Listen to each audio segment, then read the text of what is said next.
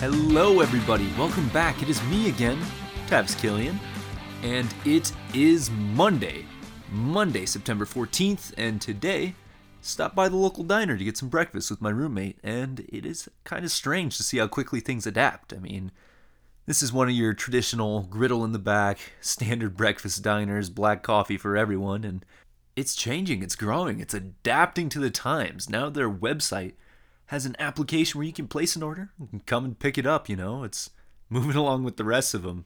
People are starting to adapt strategies to move into the future, to not be rendered obsolete, and it makes me happy to see that. People are having the foresight for it and maybe thinking, well, if this is how things are going to be and I can only fit 5 people in the restaurant, I've got to adapt, I've got to move on, and I love it. I don't want to see my favorite breakfast joints get rendered obsolete, but even so, I know you didn't come here to listen to my breakfast. No, you came here for those stats and those news stories. So let's jump right into it. WTI currently at $37.17. A week ago, it had fallen to a low of about $36.50, mid 36 range. So we're seeing slow recovery, but things seem to be trending in the correct direction. Rig count. It finally fell. It's now 254. 2 weeks ago we saw no change. Last week went up 2, and now we have fallen 2 again. So overall, 3 weeks of net neutral ain't too bad. What is bad is the 632 rig difference from 1 year ago today. As for the drawdown, Labor Day seems to have interrupted the EIA's regular reporting schedule, so we can ride off the waves of ignorance until things truly go bad or good. Let's hope for the latter. But as for the news, big story, BP recently announced that oil demand will fall over the next 30 years. Now, every year, they release an energy report that predicts energy usage, emissions, portfolio diversity, among other things from a global perspective. This year's report is a bit more gloomy than the last few, claiming demand for oil falls over the next 30 years. 3 cases were investigated spanning from a business as usual, rapid, and net zero perspective in which all cases cite concerns for the increasing efficiency and electrification of road transportation. Even in the best case scenario, the business as usual case, the demand will never recover to pre-pandemic levels. Sure, demand will increase a bit, but then it's expected to plateau before dropping in the future. Rapid drop accounts for a 70% reduction in emissions and a liquid fuel demand of 55 million barrels per day, as opposed to the roughly 100 million barrels per day we had before the pandemic. And net zero assumes emissions will drop by 95% by 2050. No, you didn't hear me wrong. It was right, 95%. Now, this is based on massive assumptions of consumer behavior change and circular economies. If you don't already read the annual BP Energy Outlook report, I strongly suggest you at least glean through the pages because you are certain to pick up some information and maybe new perspectives.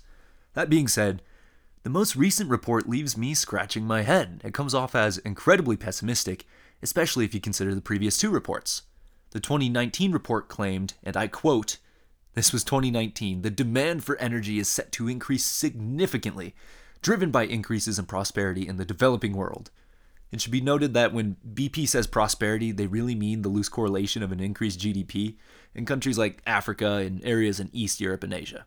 That was a year ago. COVID has drastically changed the perspective and altered the future trajectory. Now let's pop back another year to 2018, where similar arguments were made. The 2018 report reads, quote, rising prosperity drives an increase in global energy demand, although the extent of this growth is offset by the accelerating gains in energy efficiency. Energy demand increases by only around 1/3 over the next 25 years, end quote. Again, a much more reasonable, non-extreme argument. If we consider all of these factors, I am exceptionally doubtful that electric vehicles in developing countries will offset the quality of life that poorer countries will be striving for in 2050. I think a more significant impact will be the electrification of international freight transportation, not domestic road transportation. Domestic electrification and renewable energy usage in the US will have to drastically improve to change my opinion on this. If that happens, it will increase the demand of rare earth minerals necessary for these batteries, which will simultaneously increase the demand for extraction technologies that already make use of hydrocarbons. Maybe things will change by 2050, but it seems that the hydrocarbons are too integrated into the near term to establish a solid foundation for these claims. I mean, there's no way around the usage. Sure, we can reduce it, but it's not gonna be gone. Granted, only the press release is available of this report, which is 4 pages in length as compared to the around 100-page range or more. And also, I'm heavily biased, as I went to school for this and I want my specialized skills to remain relevant for my lifetime. So, I strongly encourage you, listener, to read some of these reports on your own and see what information you can come up with. But to me, it seems too quick of a change in trajectories if you look at more recent years' claims. The next story interests me personally, as I grew up an Iowan and a Midwesterner. Now, I grew up in a small town and had to commute to the next town west to go to high school and junior high. This involved a 28-minute drive through nothing but cornfields. There's just so much corn. Unfortunately, corn is worth... Here, let me check futures commodity pricing. It says here that the contract for the next month is worth approximately diddly squat. To combat this, Iowa Senator Joni Ernst has been pushing for increased ethanol usage in fuel to support agriculture and specifically the demand for corn. There are several plants in Iowa that produce corn ethanol for fuel use. I mean, I've personally seen them. So between the farmers, factory workers, or anyone else involved in the corn supply chain, there are plenty of people who have interest vested in her policies. Senator Ernst was able to speak with Trump, prompting a tweet this last Saturday, September 12th, saying, "Subject only to state approval, our important ethanol industry will be allowed to use the 10% pumps for that 15% blend." End quote, or end tweet, whatever. In 2019, the EPA lifted restrictions that blocked the sale of E15 in summer, which is that 15% blend, in many areas of the US where smog is a problem. Even so, the biggest hurdle is actually infrastructural. The part of the tweet that said 10% pumps for 15% blends alludes to this, as most gasoline sold in the United States is about 10%, which is not currently allowed to be transported by the 15% blend. If this rule could be modified, it is possible that many more gas stations could be incentivized to offer the fuel because they wouldn't have to restructure their 10% lines. They could just pump that 15% through. While this does rally support from Midwestern states, it is possible that supporting the biofuel substitute will erode support from oil-producing states that are already in a similarly poor position. Personally, I think corn is in a bad enough place that it likely won't help that much and is really just staving off the inevitable. Like I said, there's just so much corn. There's too much corn.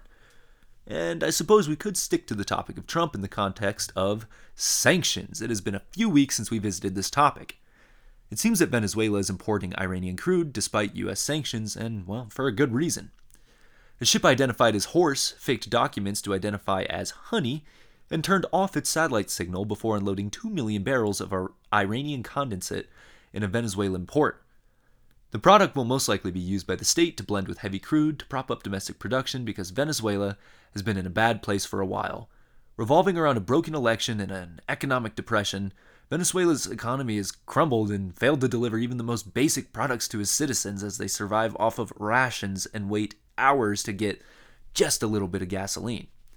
Oil production was one of the nation's most profitable industries, leading to Venezuela becoming one of the founding members of OPEC. Now, output has slumped down to 339,000 barrels per day, according to a July report, which is the lowest level since the 1910s. Over 100 years ago. Venezuela continues to ignore American sanctions as declined production means declined petrochemical production. Being able to substitute imported oil for the lack of production allows them to generate that sweet, sweet cash, gasoline, and other petrochemicals that they so desperately need. Now, Trump has sanctioned these transports because he wants to fight what he calls the regime of Nicolas Maduro, and really Maduro is a root of a lot of these problems. He's Venezuela's current president, and Trump actually seized 4 tankers carrying Iranian crude last month. Now, this reminds me about a story growing up. I was sitting in my room, reading The Hobbit, and my room was a mess. My dad peeks in and says, "Hey, clean up your room. I shouldn't have to ask you to do this, and if you don't clean it up, I'm going to throw all your stuff away." This was over the course of a few warnings because I was so engrossed in my book. Eventually, he came back, and, of course, he made the threat, and he didn't want to follow through, but he had the box, and he got rid of my stuff. So, what's Trump going to do? He's going to threaten sanctions, and, well, he hasn't threatened sanctions. He said there will be sanctions, and if people fight those, what, are we just going to seize oil? How is Iranian going to keep testing the waters? How is Venezuela going to keep accepting this? Should the U.S. even be concerned? I mean, we've got our own problems, but that's something for you guys to decide. But I think that is all we have for this episode. I know, very information dense. Please go back, listen to it once more if you need to, or if you'd like to get some more information, go to rarepetro.com. You can find us on LinkedIn too. You can find the podcast on whatever platform you're listening on, additionally SoundCloud, Spotify, Apple Podcasts. So stay subscribed, stay informed, and hey, entertained. Until we see you next time, take care, everybody.